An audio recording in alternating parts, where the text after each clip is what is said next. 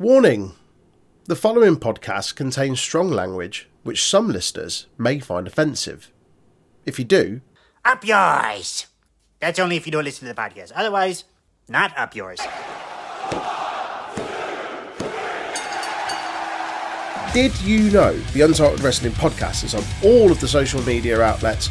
Give us a like, follow, share, subscribe, or even a review if you're feeling generous. Facebook and YouTube at Untitled Wrestling Podcast, Twitter, Twitch and Discord at Untitled Rest Pod. Hello, yes. Welcome to the Untitled... Welcome to the Untitled Wrestling Podcast and our review of NXT UK. It's another bumper edition of the show. We'll be reviewing the episode from the 17th and the 24th of February.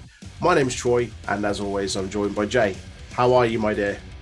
I'm okay. I'm surprised I'm as lively as I am right now, given a late night, didn't you? I ended up sitting up with the children, Aaron and Ryan. On babysitting duties. Watching GCW with them until 7 in the morning, but we were all still drinking until 7 in the morning. Jesus Christ. I was only on like the top rope rattlers, though, to be fair. They're only 2%. So that's okay. I don't feel terrible. I mean, I'm quite tired, but I don't feel terrible. I mean, at time of recording, Aaron is currently on a bet with his partner as if he could to see if he can stay awake until 8 this evening. He won't stay awake till 8. He won't. He's probably already crashed out now. He's been quiet for an hour. Yeah. Anyway, I digress. We are here to talk about NXT UK. As I say, bumper episode. So we'll go through the events from the 17th of February's episode. So it kicks off with a match between Sam Gradwell and Kenny Williams. Sam Gradwell comes out to the ring. Williams comes out on crutches and says that he's not medically cleared. However, Sid Scala comes up on the Tron, says that there are no medical records of Kenny having any kind of injury and that the match will take place. Kenny Williams is dressed in his regular wear. He looks like he's having a tussle outside the local Yates's. It just gets thrown about in his shirt and jeans. Gradwell's got all of the opening offense, absolutely launches Williams into the turnbuckle. Like, sounded like he was going to go through the thing. Williams rakes the eyes to gain advantage, keeps the pressure on by attacking Gradwell's back. Gradwell then switches up the momentum, hits a big strike on the apron and a great looking butterfly suplex in the ring. And then he earns a 2 count off an STF.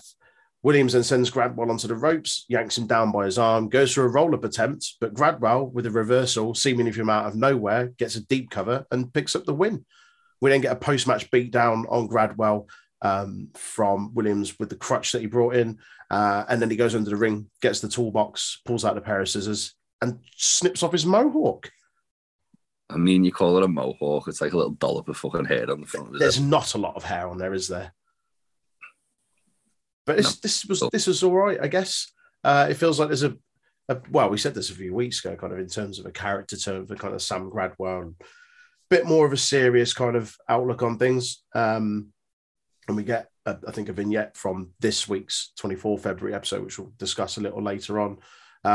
But yeah, this wasn't too bad a match. Decent opener, short and sweet. And Gradwell continues to look pretty strong. I did feel the finish came a little bit out of nowhere. Wasn't really a kind of definitive finish. Yeah. This was fine. It was okay. Served its purpose. Yeah, fair enough. Kenny then... Say again. Kenny Cockroach is going to get murdered by Gradwell. Good point. We then get Gallus in the dressing room watching back last week's or previous weeks before that episode of the Supernova Sessions. Wolfgang's in there as well with them, trying to get ready for his match, and is not impressed with them. Sat there laughing, taking a piss while he's trying to get ready. That was pretty much that. Kind of nothing segment, really. Then we get a Xia Brookside interview, just basically building into their match. Asha, she sees herself as a positive role model like Amel, and then she goes off on one in the usual spoiled brat mentality. I'm just really fucking tired of that. Like, I had it going through the speakers, not through the headphones earlier, and my partner was like, "Is that girl again? That really annoying spoiled brat?" I'm like, "Yeah, yeah." She's not from Liverpool. She's just terrible. And I was like, "Yeah, I know." Also not from Liverpool, from Leicester. Her dad's from Liverpool. Next up, there's a Mastiff and Stars little video package with Mastiff's challenge. So we've got like him getting Stars to do squats for like 2 hours or something, and he ends up in his puddle of his own sweat, makes him eat a whole sleeve of dry Weetabix, and then the final challenge is for him to streak through the performance center, but Jack Stars is not having any of it. No, shitos. Do it for the content. We then see Gradwell backstage fuming in a bit of a rage, trying to find Kenny. And that was it, really. And then we come into the second match of the show. Angel Hayes versus Amelia McKenzie. McKenzie controls it. Tag partner. Who is, sorry? Angel Hayes. Oh, nice. Does he have a tag partner? One half of the live birds. McKenzie controls early on with a headlock. Paul Hayes rolls through for an early pin attempt, gets a 2 count. Hayes tries to control the pace of the match. McKenzie overpowers at every opportunity. Commentary then starts to talk about McKenzie kind of plateauing a little bit in her like NXT career and trying to break through to that top tier. And there was a little bit of a discussion that I thought we could have around that, because it does feel like there has been a general kind of like Mako's gone away. They've kind of distanced themselves a little bit from that storyline of kind of mentor and apprentice or whatever. And it's just, I don't really know where she is, where she's positioned at the moment on the card. They still kind of spoke about her and Mako's relationship. So obviously like they're planning on revisiting it. I wouldn't be surprised if like she ends up becoming the challenges for Mako once Mako's done with the other shit she's dealing with. More on that later. But yeah, I think it definitely feels like the long game in this is to get Mako versus Millie. It's just getting there. And as you say, like they've kind of like distanced themselves. It's almost like they've got themselves in a bit of a tricky position of how to like kind of get around it. Yeah. Back to the match. McKenzie locks a deep chin lock in, which Hayes eventually manages to fight a way out of, and then continues to pile on the pressure. Scores a 2 count off a flying forearm. McKenzie then immediately responds with a swinging neckbreaker and a belly to back suplex for a 2 count. Hayes then connects with a super kick a few moments later for a 2 count. And then into the finish of the match, Hayes gets caught coming off the ropes going for a Casadora attempt, and McKenzie then just drops her face first, basically, to pick up the win. Not a bad match. Again, like just keeps Amelia kind of on, as I say, a win streak, but kind of keeps her kind of relevant. Nice to see a new face on there in Angel Hayes, as you mentioned. Lizzie Everett's tag partner. But yeah, I'm still not really too sure what they're doing, like women's division wise in NXT UK. Like it feels a bit stop-start. It feels to me like the plan was for Blair Davenport to take the belt off Mako. Do you reckon? When she got hurt, because they felt very kind of like unsure about what they were doing for a few weeks there. Obviously, you've got a lot of like injuries within the women's division, like Aoife Valkyrie, Blair Davenport, 2 massive names that they've kind of like they've tried to build up. It looks like Ginny's not there anymore. Maybe she's obviously Walter's a partner. Danny Luna's not there. Danny Luna's also injured. But yeah, Walter's in America. Maybe she's gone over with him and she's going to debut on NXT proper imminently.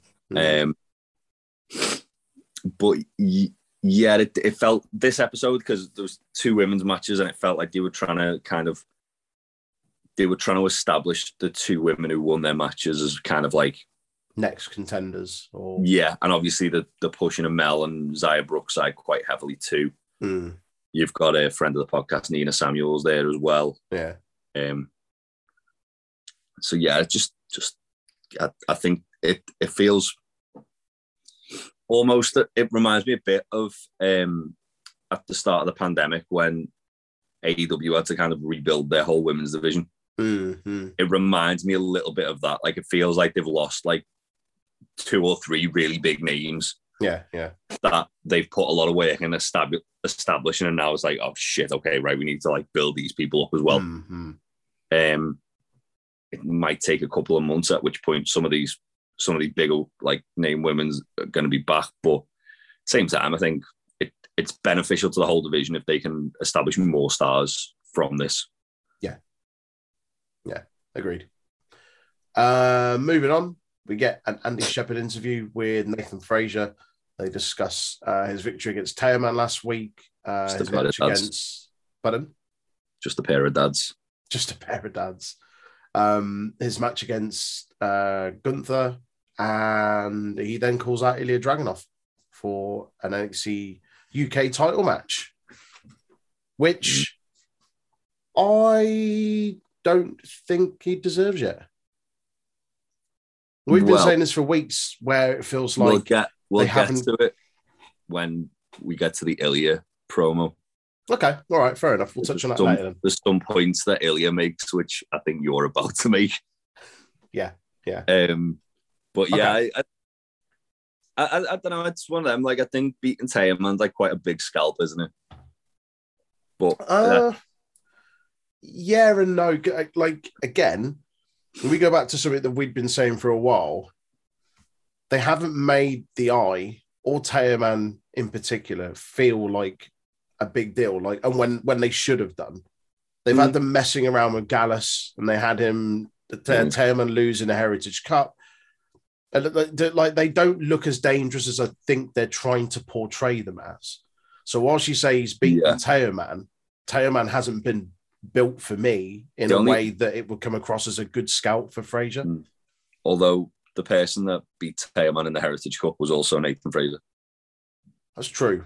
He's the only person to actually beat Teoman in singles competition in NXT UK. Yeah. Okay. Fair point. Fair point. By that logic, it is a big scope. Then that's fair point. Okay. I'd forgotten about that. Yeah. However, as I say, we can probably discuss it a little later once we go through kind of Dragunov's promo, and we can dissect that a little bit more. Who would you face Ilya then instead of Frazier?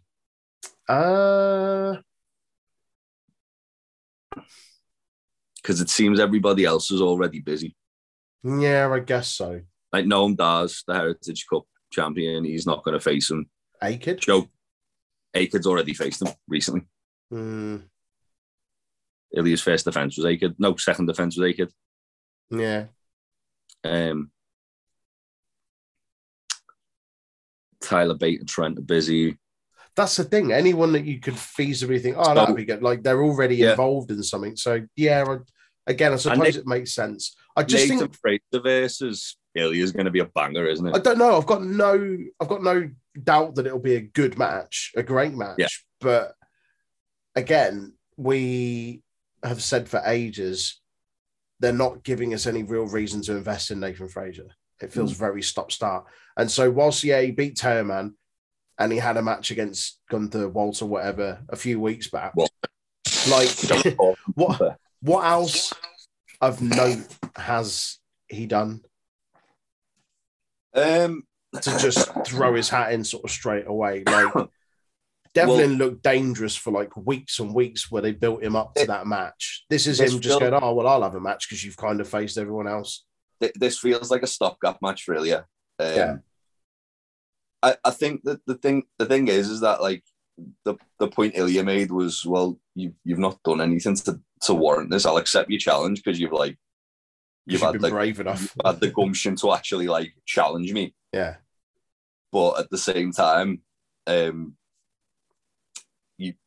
was like, I won a battle royal and I still couldn't get the job done when I've got to the title match. Yeah. What have you won? Exactly. So yeah, Ilya's saying what we're all thinking anyway. I think it might be by design to a degree. Ilya's just going to humble him, isn't he? Oh, Ilya's going to fucking murder him. And then Frazier's going to probably come back like after like taking some time away from the title scene. Yeah. He's probably going to come back around to Ilya being a much more like well-rounded and established talent. Mm-hmm. In theory. Yeah. I mean, it is a good point though. Who else does it like? The logical thing would be to bring in an outside talent. Like Cara. Yeah, man. But Progress are doing that, aren't they? I know. What if he loses it on the Progress show? It's not a title match, is it? It's just a match. It's for the Progress title. It's not for Ilya's belt. What if Ilya beats him and he brings the Progress title to NXT UK and Cara Noir follows him and goes, I want my title back, and then they have that match? The thing is that Progress still airs on the network. Yeah. So there's nothing stopping them from going, oh yeah, well, we've got this Progress down here. Let's they've got talent from the UK indie scene for like enhancement stuff, like Angel Hayes and Myla Grace and even Dan Jones. Yeah. So it's not like completely out the realm of possibility to like do something like that. I don't know why it's weird, and like obviously they've kind of, with the indie scene, they've kind of like seen people and gone, all right, we'll sign them up. A Rampage, Nathan Fraser, A-Kid. It's weird that they aren't really acquiring anybody to add to the roster at the moment. Which is weird when, like you say, like there's that. I think that working relationship with. I definitely think to wind it down. The more you say it, the more I feel like they are. Pardon? Give the British wrestling back to the British people. Yeah, the more you say that kind of week in, week out, the more it does feel like that. Because it kind of makes you, it baffles me. And when I think you've got these like little working relationships with various promotions around the UK, why aren't you playing on that more? Like, and pulling people in here and there, like. And also with Progress using a lot more kind of like non-WWE outside talent. Like obviously they have Gresham, they've had Swerve, they had their Go-Go. It feels a lot more like the kind of they like almost as if we'll have to ask Leah Martin when we do the interview with them just to pull the curtain back whether this is the plan, but it almost feels like they're trying to do with Progress what Tony Khan's been doing with AEW, with like working with all these outside promotions and going, oh yeah, you never know who's going to show up, you never know from which promotion people are going to show up from. Yeah. And it does add like a layer of like intrigue to it, doesn't it? So absolutely. So while like, and to a degree, Progress have got it even better than that because they've got the fucking working relationship with WWE. Yeah, exactly. They've just had like the NXT UK champion just show up. Yeah. Surprise motherfucker everybody. So yeah, it's definitely interesting. I that's what I'd do. I'd have people that we know are like kind of big-ish names. Like they could have someone just debut, attack Ilya, and then do what they do with Mako and show like footage from like the indies. Yeah, exactly. But yeah, we'll see what happens. I mean, I'm not, as I say, I'm not upset that Nathan Fraser is having a match with Ilya. I think it's going to be a banger, but it feel like they're starting to just pluck names out of a hat. Yeah. Move on anyway. Back to the actual show. We get a De Familia vignette. Again, really nicely shot, like all of their vignettes. They're in like a sort of penthouse that overlooks London. And Teoman says he's not ashamed of losing his match last week to Nathan Fraser. He says he made a promise to look after the family. Raja reaffirms that he's done that. He's looked after them. And Teoman says he's not a loser and he'll never be a loser as long as the family wins. And Dempsey stood next to the window, turns around and says, maybe the eyes saw all of this and maybe the loss was something that was supposed to bring the family back, like sort of closer together. And Teoman makes a new promise and says that no one will stop them. It's really cool. I enjoyed this. I always like their little video packages. Yeah, they always look like kind of like gritty British, like active shows. Like it always reminds me of like Luther, the way it's shot. I was just about to say it reminds me of Luther. Yeah. Just waiting for Idris Elba in a fucking scruffy coat to come in and start yelling at people. Dead matter of factly yelling at people. We then get our second women's match of the evening. Myla Grace versus Stevie Turner. She's from the fourth dimension. Remember, Jay? I was just about to point. We're all living in the third, but she's in the future. She's in the fourth dimension. She said that Myla Grace is in the second dimension, but Stevie Terry, she's from the fourth dimension. That's correct. Yeah. I just wanted to get there before you did, you prick. Don't worry about it, mate. I already know. I have to tell you every fucking week. You forget. When I was watching this, I was like, "Oh, for fuck's sake! Right, Jay's going to bring this up, isn't he? I'm going to get in there before he does." Yeah, fourth dimensional being. Brilliant. Turner. Cool. Hi. Thanks. She's been playing Cyberpunk 2077. She looks like an NPC from that game. Fucking metal face. Onto the match. Grace controls a little bit of the early going and gets an early pinfall attempt until Turner switches the momentum with a Thez press and a big boot against the ropes for a 2 count. Turner continues to build a momentum, locks in a rear chin lock, and she then hits a running knee and then goes back to that chin lock. Grace, however, manages to break out, starts building a bit more of her own momentum with some forearms in the corner and a couple of clotheslines. She then hits her tiger feint kick in the corner, which seems to be a kind of go-to move. It's quite cool. And then immediately follows up with a really nice-looking tornado DDT for another close 2. That, excuse me. And then into the final run of the match, Turner catches Grace with a big boot off the ropes, hits a side effect in the center of the ring to pick up the victory. Shitty-looking side effect, though. Why did she stop doing that? Like STO off the ropes she was doing. That was awesome. It looked really vicious. Looks fucking horrible. Even the big boot she did against the ropes, it looked like it was setting it up. Yeah. I'm not too sure why. I really like Stevie saying though. She's like, it feels not that she was bad when she started, but it feels like recently she's come on like leaps and bounds. Yeah. As far as like her actual like in ring work and obviously. Being from the fourth dimension, it's hard to adjust to the third dimension. But I fucking hate you. I hate you so much. But yeah, like it, like that side effect look like the only person who can make a side effect look good is Matt Hardy. Yeah, because he fucking flings himself with the person. It looks like he's taking the move just as much as he is giving it. Yeah, whereas like she did it and like stopped dead, and then he did it like almost like slow motion. Like, a bit. To go back to using your old finish, the old finish looked devastating. One thing I did notice, it makes me feel like they've got like more plans for Myla Grace, is that Andy Shepherd was talking a lot about the fact that Myla Grace was a hip hop dancer. If you didn't know. I noticed that. Like she did the fucking tiger feint kick, and he was like, "Oh, well, that's one of her dance moves, isn't it?" It's like, is it Andy? Is it? Like it. I don't know if it's like them going more into like NXT 2.0 territory where everyone's going to have a gimmick. Got a gimmick. Everyone's got a job. It's like the fucking 1995 WWE. She's going to come out of like fucking diversity, isn't she? And just be breakdancing down to the ring. Stevie Turner's going to just come out wrapped in foil on me. To show that she's futuristic. Yeah. It's a bit of circuit board glue to the side. It does feel like they're trying to do the whole like 1995 WWF thing that thingy NXT 2.0, the new generation are doing, where everyone's got to have a gimmick or a job, an occupation.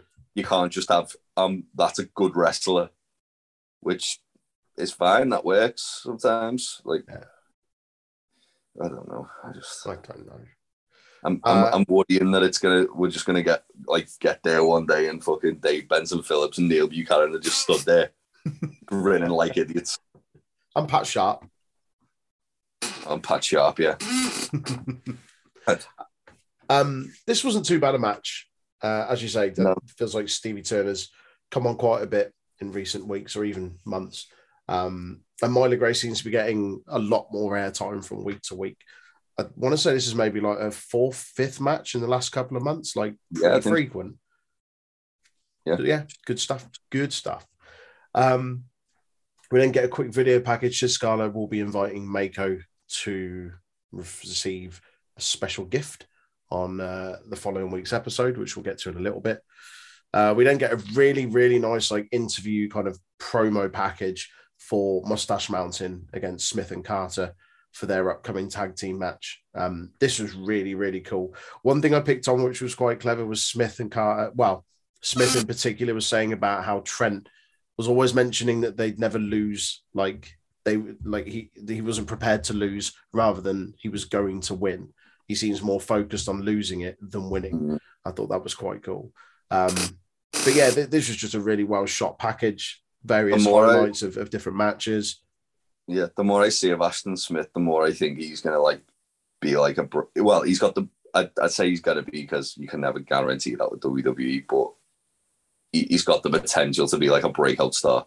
Even like when he cut that promo, like the intensity and like almost like realism of the promo. Yeah. Yeah, he's awesome. Yeah, it's good, man. Big fan.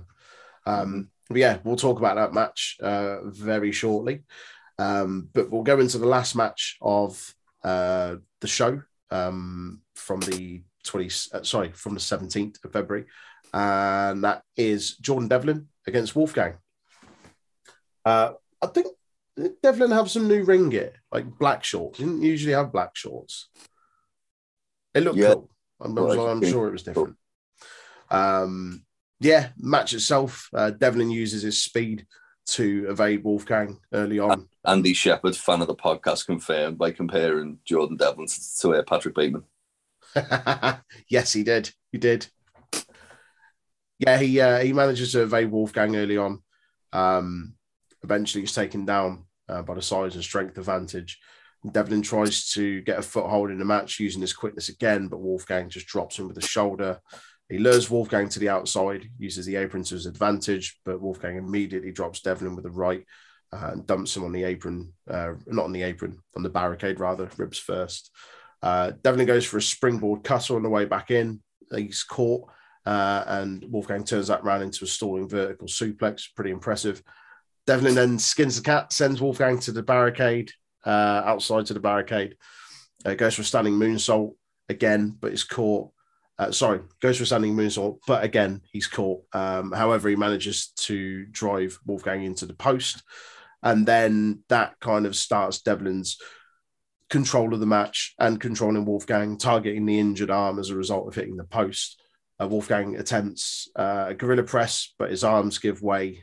He immediately follows up with a moonsault. Devlin gets his knees up. Devlin rolls through into an armbar, and Wolfgang manages to make it to the ropes. He then hits an impressive corkscrew dive from the ring into the apron. Wolfgang catches Devlin's leg, catapults him to the outside of the ring, and then he starts to build a bit more of a comeback. Hits a big back body drop, single axe handle off the top, and then a sliding back senton for a 2. He then goes for a big spear, and Devlin leaps out of the way and evades that and smashes him with a big headbutt. He then hits a springboard cutter, which he went for earlier in the match, and got a 2 off that pin attempt. He then starts throwing hands and drops Wolfgang with a massive right. Wolfgang gets down, falls down to his knees. There's then back and forth off the ropes with Devlin as he starts to build up speed, and then Wolfgang eventually hits a massive spear, but his arm's too injured to take advantage afterwards. He then goes to the top. Devlin leaps up, meets him immediately, and hits a really good Spanish fly for a 2 count, and then immediately goes back up to the top rope and hits a 450 splash to pick up the win. I thought this is a fairly decent match. I always forget how kind of agile and how much Wolfgang can go given his size. Yeah, he's deceptively quick, isn't he? Yeah, he really is. Yeah, considering this is a match I wasn't really that asked about. It surprised me. It was pretty good. Yeah. Where does Jordan Devlin go from here? Because he lost the match against Dragunov, didn't he? And I feel like they're probably going to rewind it back and give him Ilya again at some point. Yeah. They like to do that, don't they? They'll have a big marquee match, which I felt like that was it. And then they'll go back to it at a later date. Yeah. Like they've done it with, obviously, Mako with Kaylee Ray and Blair Davenport. Did it pretty deadly in Mustache Mountain. I get the impression, based on what happened in the finish, we're probably going to have the same with Mustache Mountain and Smith and Carter, but we'll get to that shortly. Yeah. I reckon, because Ilya literally like out of all the people he's wrestled, Devlin was the one where he literally got out by like the skin of his teeth. So I wouldn't be surprised if that like if that like was where they were going, like Devlin kind of go, you barely beat me, and you had to like dig really deep to like beat me, and then they have another match. Yeah. We were talking about people like, you know, possibly revisiting Devlin and Dragunov, and we were also talking earlier about contenders to Dragunov's championship. What's going on with Rampage Brown? Because he seems to have been off TV for a good few months now, and I don't remember what his injury was. Like, I was there in the BT Sports studio. He got what? Sorry, KO'd. Was it concussion? He got knocked out, so it sounds like it was concussion. Right. I mean, it might even be a case of that he, like, maybe his contract's up. That's what I thought. And he's, because, like, but then he's not shown up anywhere either on, like, the indies. No. Like, I don't know. Like, you look at, like, Joseph Connors, for example, as soon as his contract was up, he was taking bookings all over he the was place. straight out. Yeah.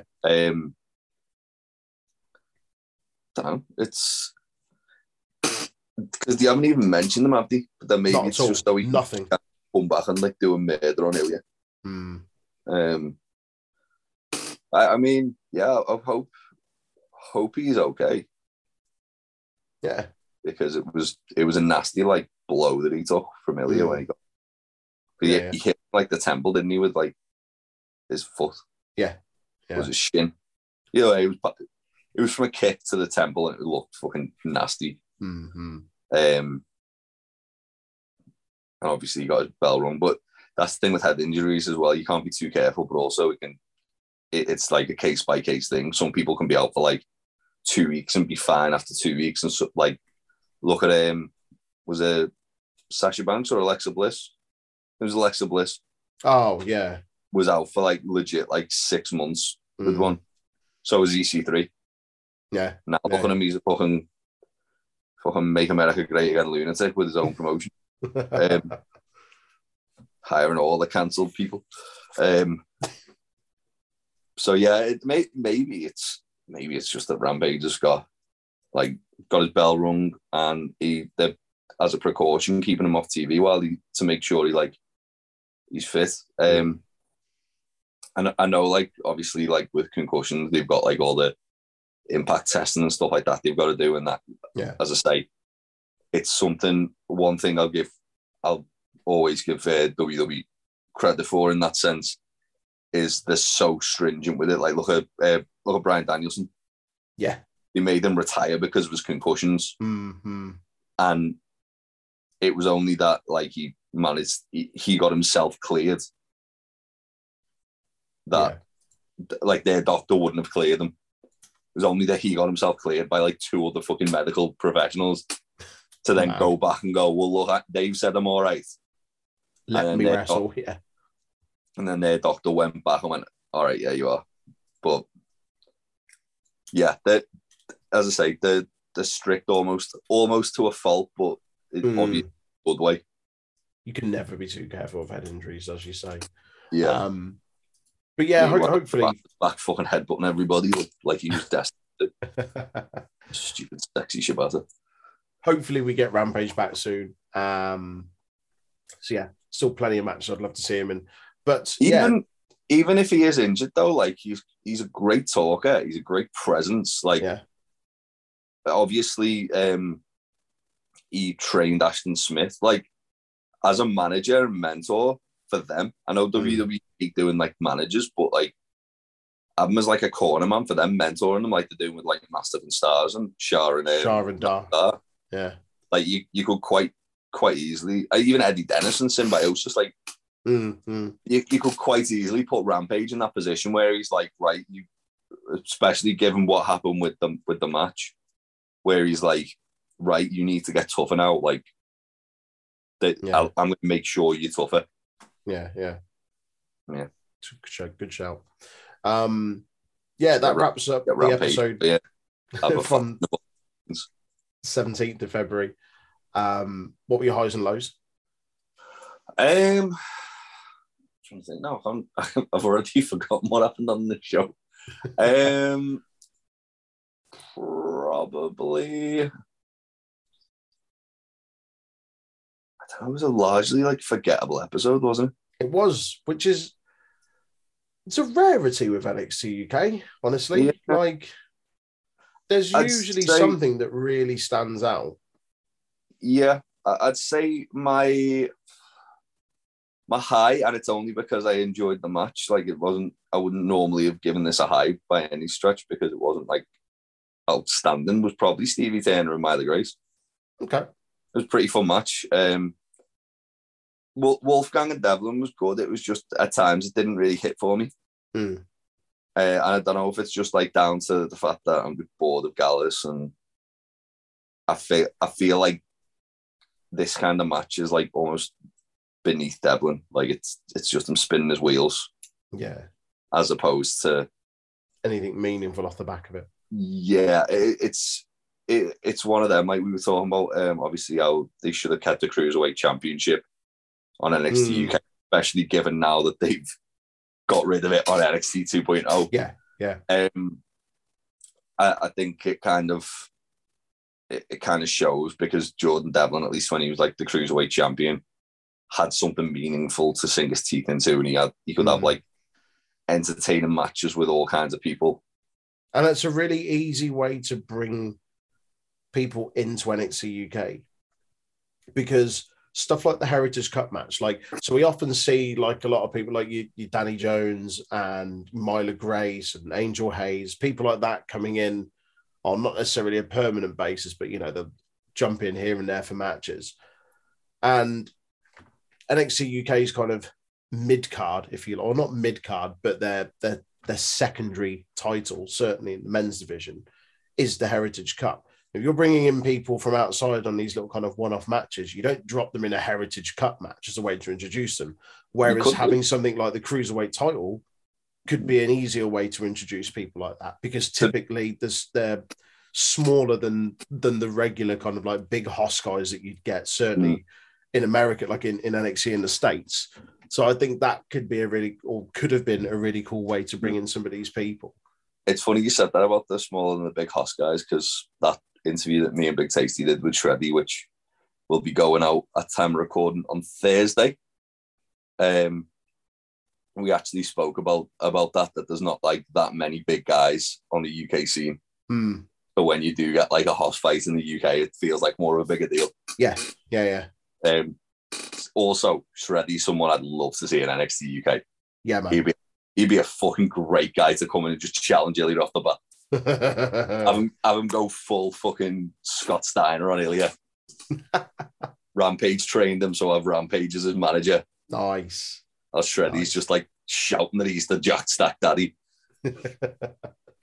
Oh, what a guy. Love Shreddy. Going back to your highs and lows, what was your low then? My low was basically what I said. It was a largely forgettable episode of NXT UK, which we don't get often. Actually, no, I'm changing my high. I just realised we had the Di Familia vignette, which was banging. It was. But yeah, like it was just largely forgettable. Like there was a lot of stuff that just kind of happened for reasons. Like there was no real. It didn't really progress a storyline. It wasn't really there to elevate anyone. It was just there.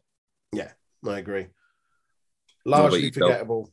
I agree pretty much with everything you said, actually. My high goes to the Di Familia vignette. Always really well shot. I enjoyed that a lot. My low is just Nathan Fraser calling out Dragunov. Just like, why? As I say, I don't doubt it's going to be a good match. I'm looking forward to it, but I've been given no reason to invest in Nathan Fraser for months. So I think if we were still doing these weekly as opposed to like fortnightly, I'd be inclined to agree with you. However, because they kind of like answered that question on the follow-up. Yeah. And that's why I didn't choose that. That's fair. Okay. Well, Before we move on to this week's episode of NXT UK from the 24th of February, I've got a couple of tidbits. A few birthdays. There is. On the 27th of February, Everett Connors, Shah Samuels, Lance Archer, East. And there's a few others that I'm not too familiar with, whereas you may well be. The only one that you've not said there is Kento Miyahara, who's from All Japan, who's a fucking banger. Oh, okay. Cool. It's like All Japan version of a card. Nice. Few pay-per-views. Or premium live events, if you prefer. 2015, PWG presents From Out of Nowhere. Biff Busick defeated Mike Bailey. You're going to choose this show. Cedric Alexander defeated Tommaso Ciampa. Chuck Taylor and Trent defeated Alex Reynolds and John Silver. ACH defeated AR Fox. Chris Hero defeated Drew Gulak.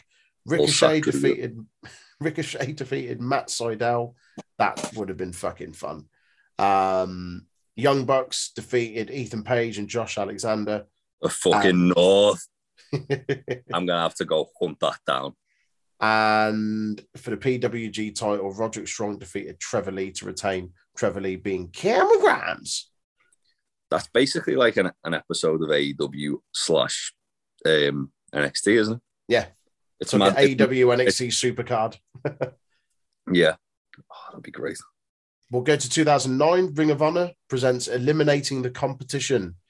A couple of dark matches. Alex Payne and Andy Ridge defeated Antonio Thomas and Prince Jalil Salam. Grizzly Redwood defeated Ernie Osiris. And in the opening match, Bobby Fish defeated Papadon. Kenny King and Rhett Titus defeated Bobby Dempsey and Eric Stevens. Brent Albright defeated Claudio Castagnoli.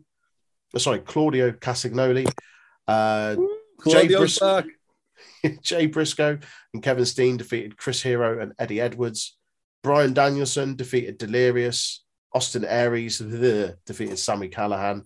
Necro Butcher defeated Brody Lee in an Anything Goes match. And in the main event, fucking mental, for the Ring of Honor World Heavyweight title in a 4-way elimination match, Nigel McGuinness defeated and successfully retained the Ring of Honor World title against Jerry Lynn, Jimmy Jacobs, and Tyler Black. The zombie princess himself. And finally, from 2000, WWF presents No Way Out. For the Intercontinental title, Kurt Angle defeated Chris Jericho to become the new Intercontinental champion. Bubba Ray and Devon Dudley defeated Mr. Ass and Road Dogg to become the new WWF Tag Team Champions. Mark Henry defeated Viscera. Edge and Christian defeated the Hardy Boys. Taz defeated Big Boss Man by disqualification. X-Pac defeated Kane in a no-holds-barred match. Grandmaster Sexy, Rikishi, and Scotty 2 Hotty defeated Chris Benoit, Dean Malenko, and Perry Saturn. The Big Show defeated The Rock. And for the WWF World Heavyweight title in a Hell in a Cell match, Triple H defeated Cactus Jack to retain. What a great match that is. Yes, it was. That's all the tidbits. I feel like looking at that card that it's largely forgettable, but I remember loving that show when I watched it back. The Hell in a Cell match, I remember standing. The Hell in a Cell is amazing. Yeah. No, but I mean, like the undercard, I remember like enjoying the whole show. Even though, like, looking at that, it looks like a bit shit. Yeah. Although in hindsight, having Taz get DQ'd a month after he winning by DQ a month after he fucking debuted, Jesus Christ. That is all the tidbits. We'll just do the 27th. So should we move on to this week's episode of NXT UK? Yeah, let's. So it opens up with Amel versus Xia Brookside. Obviously, Amel got called out by Xia last week because Amel's a role model and Xia's a blade. The match itself, even the character work of Xia is like really just. I know it's meant to be annoying, but it's just really. Yeah, but it's not convincing though.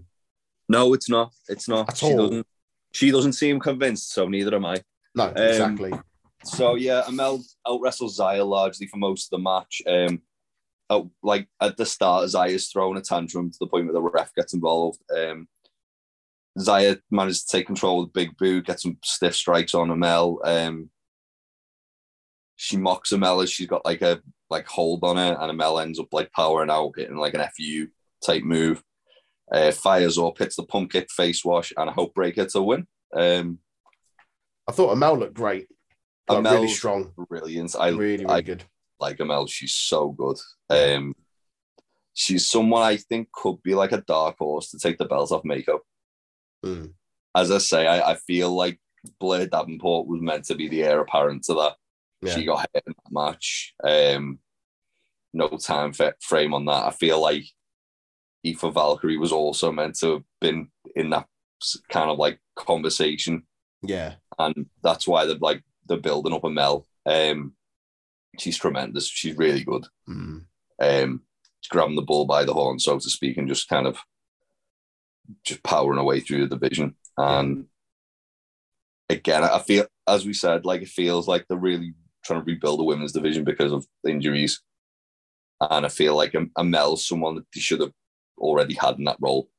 Yeah, agreed. They shouldn't be having to build Amel up because she should already be in that role, in my opinion.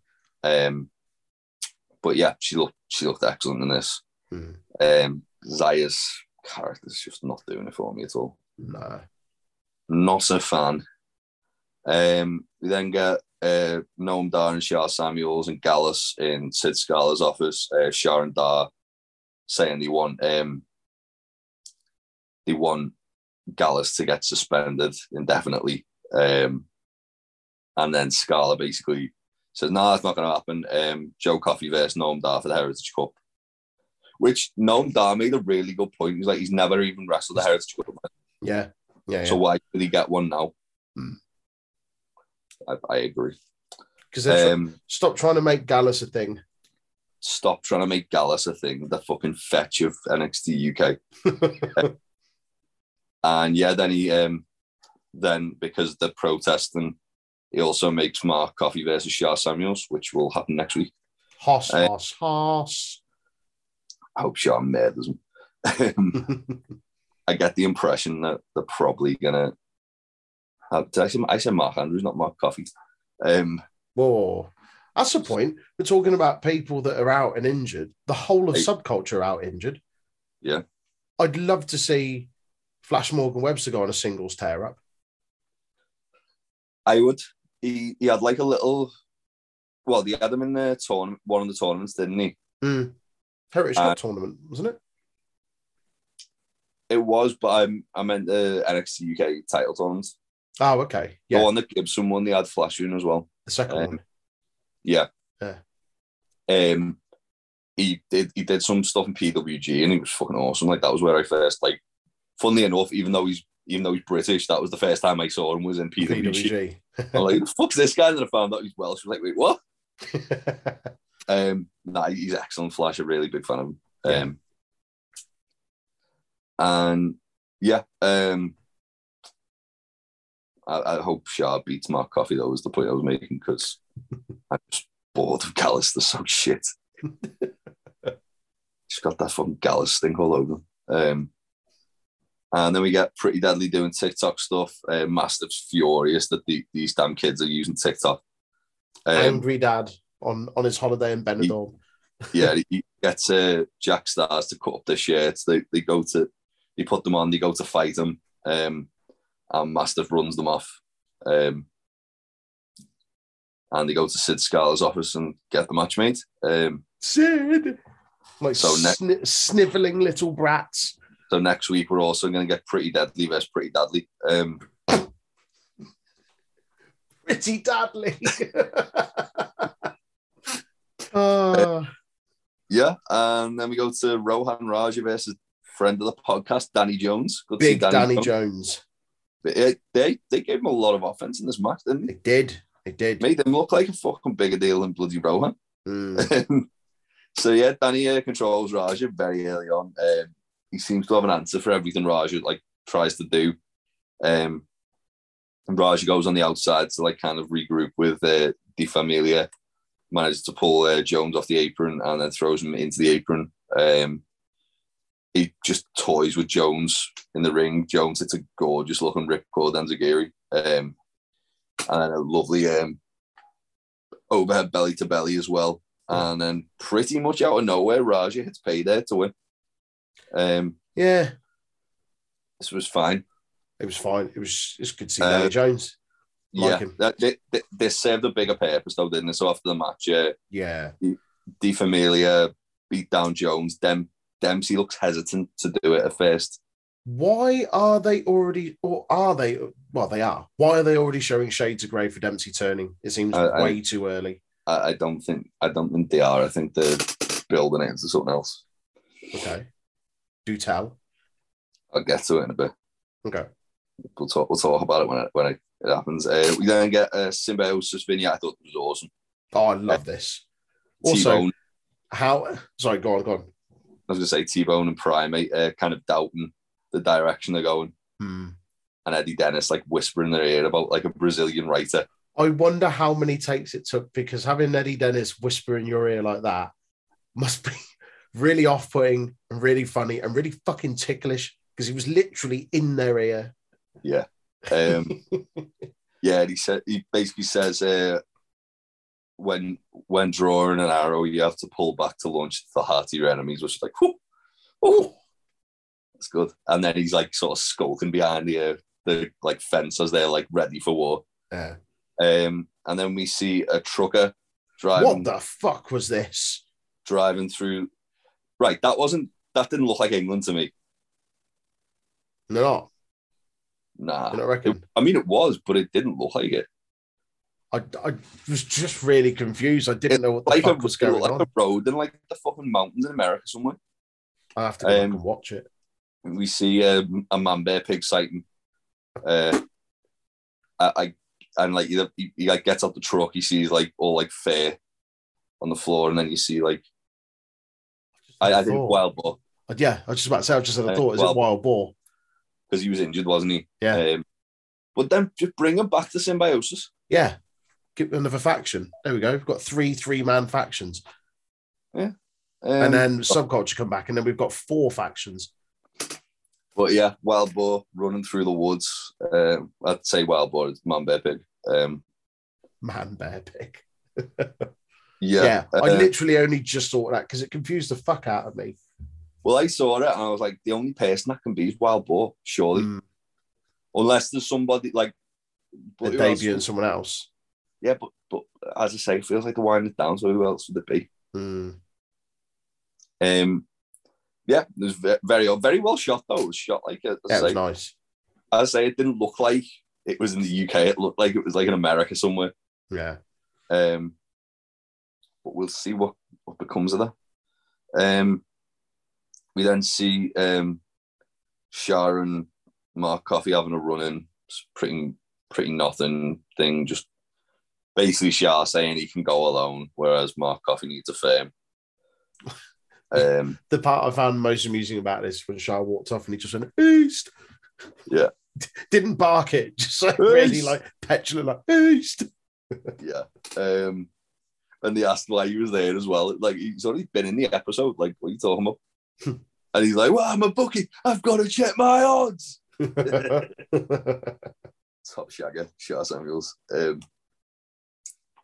We then get Di Familia walking to the back. A-Kid's waiting, and he confronts them.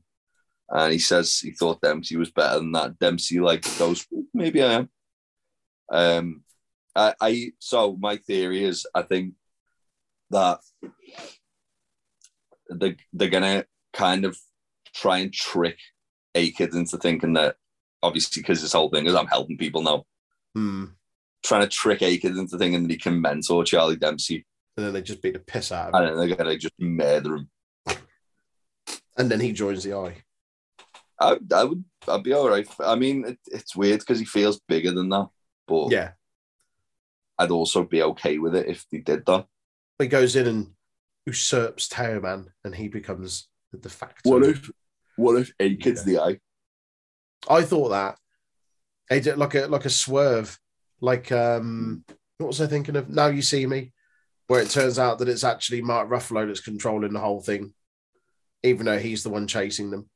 I haven't seen Now You See Me. Huh? I haven't seen Now You See Me. Oh, well, there's the plot twist. Oh, thanks, mate. Well, come on, mate. It's been out for fucking years. Mate, you fucking hadn't seen Mean Girls when it'd been out for 15 years until the other week. Yeah, Mean Girls is bang average, so calm down. And also, it wasn't the other week. It was about 6 months ago now. Don't worry about it. Don't you worry about it. Mean Girls is a masterpiece. Should have won all the Oscars. Yeah.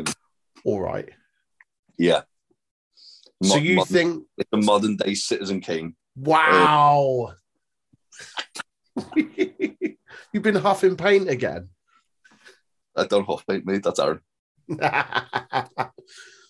So this is why you think about this whole showing shades of Dempsey sort of turning, as it feels a bit early, but you think it could be playing into something like a trap, maybe. Yeah, I feel like it's either lulling Aked into a false sense of security that he thinks he's like won Dempsey over, or it's going to be that Aked's revealed as like the leader. Right. And then maybe they kick Dempsey out and Aked's like the leader. It's a good shout. I don't know. There's a couple of ways you can go with it. Yeah. It's intriguing. That's the main thing. It's holding my interest. Yes. Next, we got Casual Dad Andy Shepherd in the ring interviewing Makeup Natamura. They show a video package from a NXT title run. He gives her flowers and then lights go out and Isla Dawn sat there doing spooky stuff. It was weird this because they went from it being like a in-ring segment to like a cinematic segment. Yeah, it looked fucking nonsense. It was like it was lagging. Like they just changed the frame rate of how they filmed it. So it was really jumpy and jerky. Yeah. I thought it looked rubbish. I didn't think it did anything. This really. Isla does spoofy bollocks, says the NXT UK Women's title's a final trophy. Then Randos kicks Mako and steals her flowers and then eats one, because why not? Right. Why, much like Nathan Frazier, why is Isla Dawn now suddenly a contender? She's been on a bit of a tear, to be fair.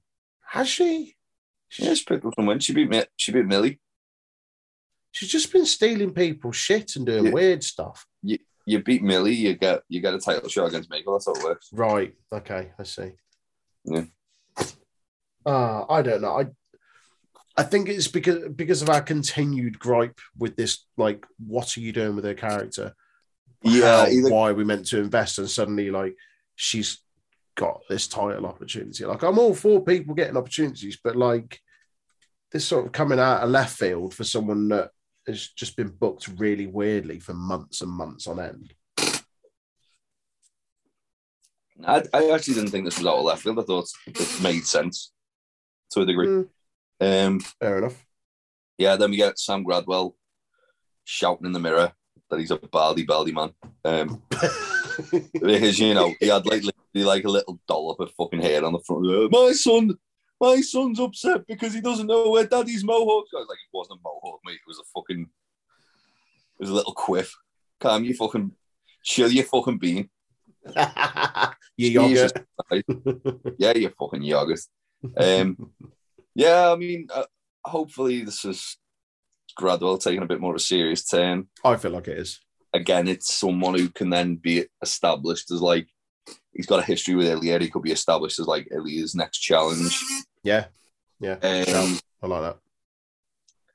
Yeah, speaking of Ilya, he accepts Nathan Frazier's challenge. As we said before, he says Frazier isn't ready. He kind of goes, oh yeah, I had to win a 20-man battle royal, and then I still didn't win the belt, and then I had to come back. For that. No? It was when they filmed it in Coventry. Yeah. Because he was meant to face Walter at TakeOver Dublin. There wasn't a TakeOver Dublin? No, I know there wasn't, because I had fucking tickets, you fud. Did you? You've never mentioned it. Have I not? No, you never bring that up. I had tickets for TakeOver Dublin. Didn't happen. I was booing. Ringside tickets as well, don't you know?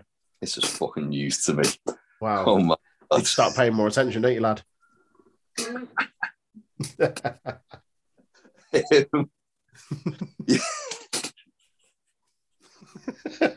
So Ilya says he did that and he still didn't win. He had to go like reevaluate, and like he kind of says like this isn't like Frazier's not going to win the title. This is the start of his journey though. Which I do like the idea of like Frazier calling out Ilya, getting the thinking he's ready, but he's not. Yeah, thinking he's ready, and then he's going to just get absolutely humbled, and then when he comes back, he's going to be like a more well-rounded challenger for Ilya. I think that's what they're going for. If that's how they're doing it, I'm fine with it. That's cool. That's what I get. Like, as I say, like the very a lot of the time they're all about kind of, oh yeah, you have your first challenge, and then it comes back around to the second one where it actually. I feel like that this is the case for Fraser. So yeah, next week we got Ilya vs Fraser, Shah vs Mark Coffey, Pretty Deadly vs Pretty Deadly, and then we go to the main events, the NXT UK Tag Team Championships. Ashton Smith and Oliver Carter versus Mustache Mountain. First of all, that gear. It's beautiful.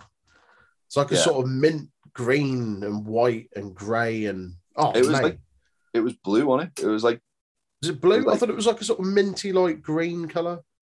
The knee pads were, but like the actual like it was like pastel blue with like a sort of like almost like white with like a blue hue. It was beautiful on it. It was gorgeous gear. Really, really nice. Yeah. So start the match. Lots of chain wrestling from Bate and Carter. Tyler gets the upper hand and Mustache Mountain double team Carter. There was a cool little kind of narrative they were running here where Smith and Carter were almost so overzealous that they were messing up like the normal double team offense. Like Carter kind of goes for like something and he fucks it, and then he goes to leapfrog over Carter, doesn't he?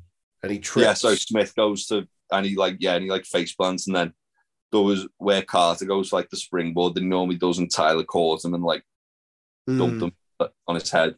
Like they were too cocky. Yeah, I wouldn't say cocky. I'd say overzealous. Like they seemed like a lot more. As I say, like they seemed like a lot more like we've got to like kind of strike while the iron's hot. Yeah, like the confidence got the better of them almost. Yeah, or more the eagerness, I think. Yeah, that's the word. And Smith and Bate exchanged strikes, which was a running theme as well throughout the match, knocking lumps out of one another. Smith murdered Bate with a clothesline at one point, and as I say, off. Yeah, Carter goes for like the springboard, Bate reverses into the airplane spin. Carter manages to fight out. He has Tyler like under control. He sees Trent about to try and interfere, which was another kind of little wrinkle to this match, was that Trent was very like, by any means necessary, I'm going to win this match. More later. And Carter just takes Trent out, but then because he was distracted by the fact that Trent was trying to get in the ring and he took him out, then Tyler takes control and a little bit more control from Mustache Mountain. Smith and Carter hit that really cool silly string DDT they do. Yeah. Smith block as like a back and forth with Trent a bit later on, blocks a 7-star lariat. Trent just chops him across the throat and then like wipes him out with a 7-star and then hits Emerald Frozen for a 2 count. Mustache Mountain isolates Smith and he fights them off and hits what I can only describe as a blue murder bomb. Just kept going round and round, didn't he? Mate, like I thought Tyler was going to go through the mat when he hit that. He absolutely drove him down. And then Carter comes in and just fucking PKs Tyler in the face. And then hits an assistant moonsault for 2. Carter then takes Trent out on the floor. Smith hits a top rope rough rider where literally... Mate, fucking hell. The distance he got from that... It was ridiculous. Like 2/3 of the way over the ring. Yeah, because when he jumped, I was like, what the fuck's he doing? And then when he landed... I thought he was going for a drop kick initially. Or something. Yeah. Yeah. And when he landed, I was like, Jesus, that's insane. Yeah, man. That's some RVD, I'd be fucking watching that nodding in approval. Yeah, he hits a top rope rough rider on Bate. They hit the Doomsday Cutter. Trent barely breaks it up. Bailey. Mm. We then have all 4 men like trading blows in the middle of the ring. Trent takes Carter and himself out with it like a cactus clothesline. Both guys eat shit on that landing. Yeah. Bate and Smith are trading blows. Bate hits the Liger kick. Bop and bang. 1, 2. Smith puts his foot on the rope, but before the referee can see it, Trent knocks the foot off. He's just like he was sprinting past, and as he went past, he just knocked it off and kept going. Yeah. I think we're getting the start of a Mustache Mountain heel turn. Yeah. Mustache. Or the start of maybe a Trent heel turn because he's willing to keep it by any means necessary, and that's what maybe breaks them up. Because Tyler's too pure to go heel, but Trent wants to keep the belt. Tyler's got the whole like sort of like Zen bollocks going on, whereas Trent's like no.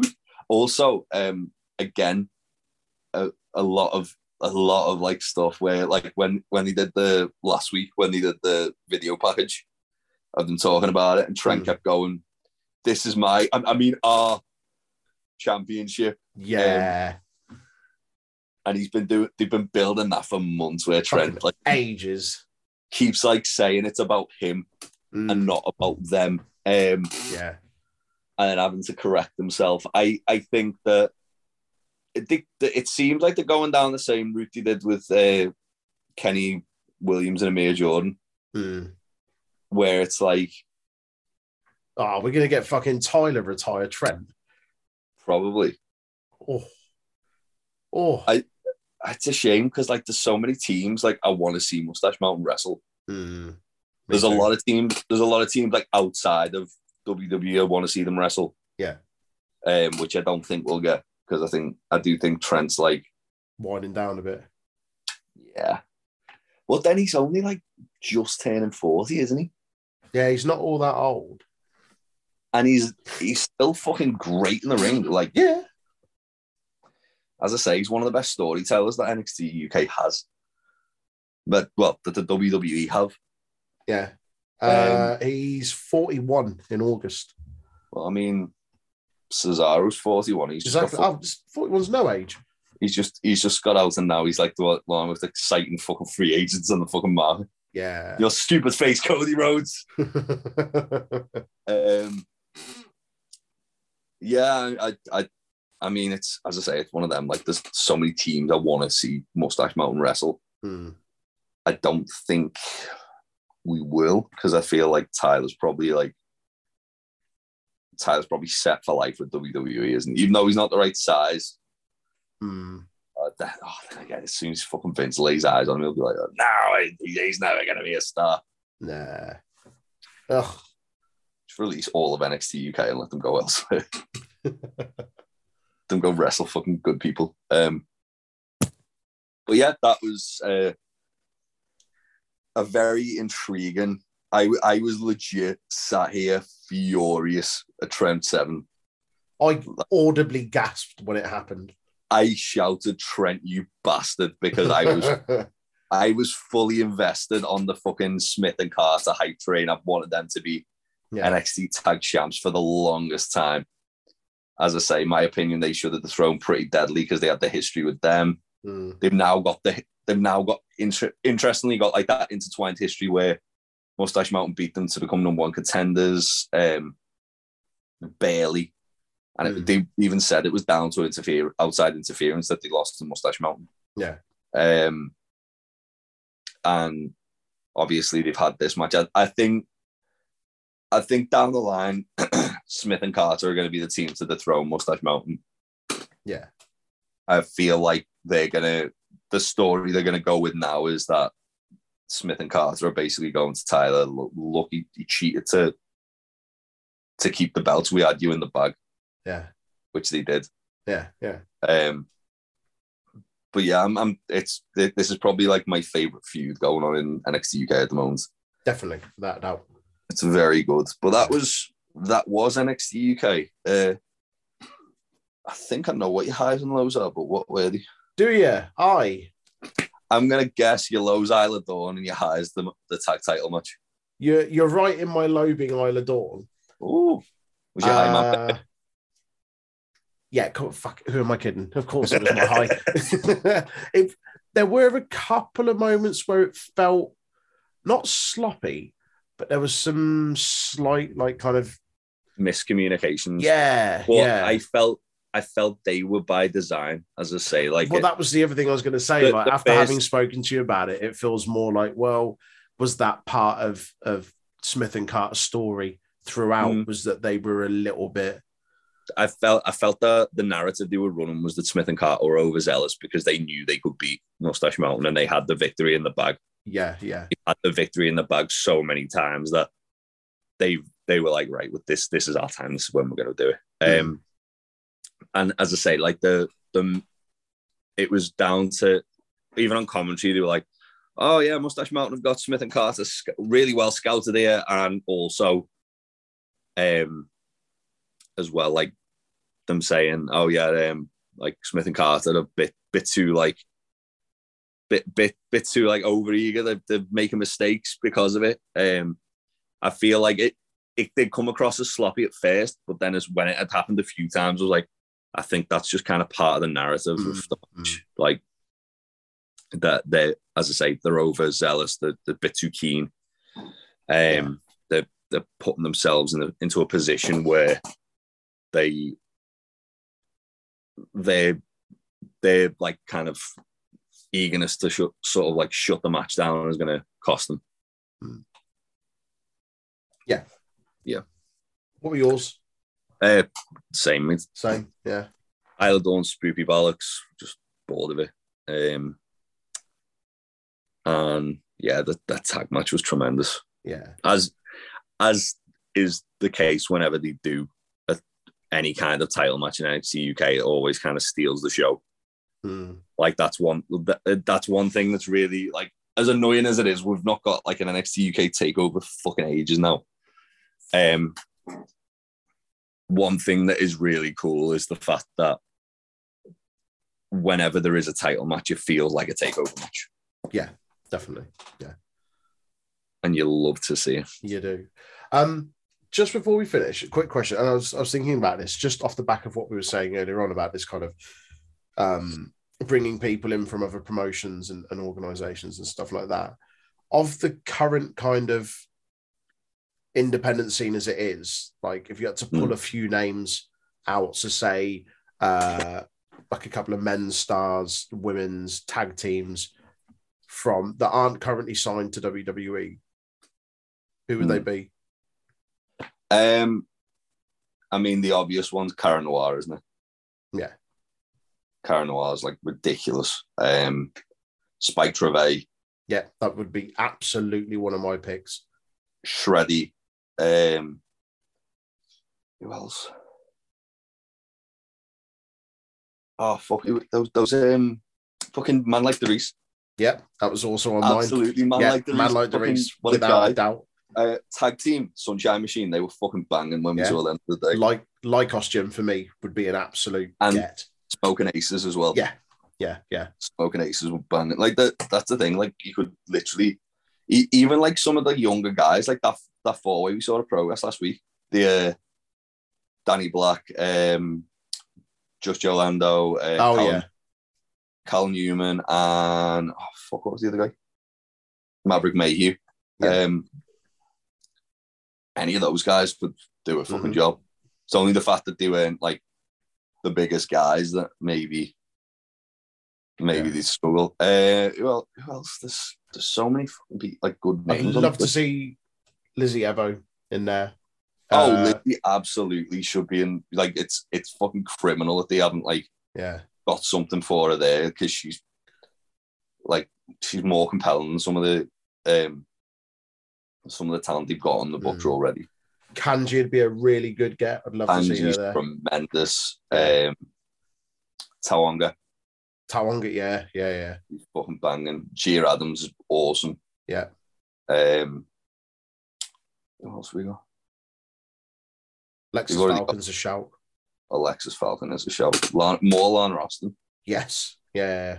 It's the user, but the user is kind of like a jobber, don't they? Mm-hmm. Like Lana Austin's character work's fucking brilliant. Like she's so funny. She's such an asshole when she wants to be. She can be a really good bitch. She is. She's brilliant.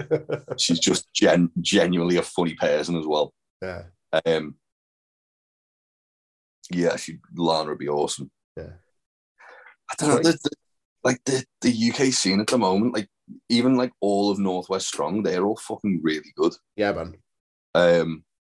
That'd be cool to see them coming just as a faction.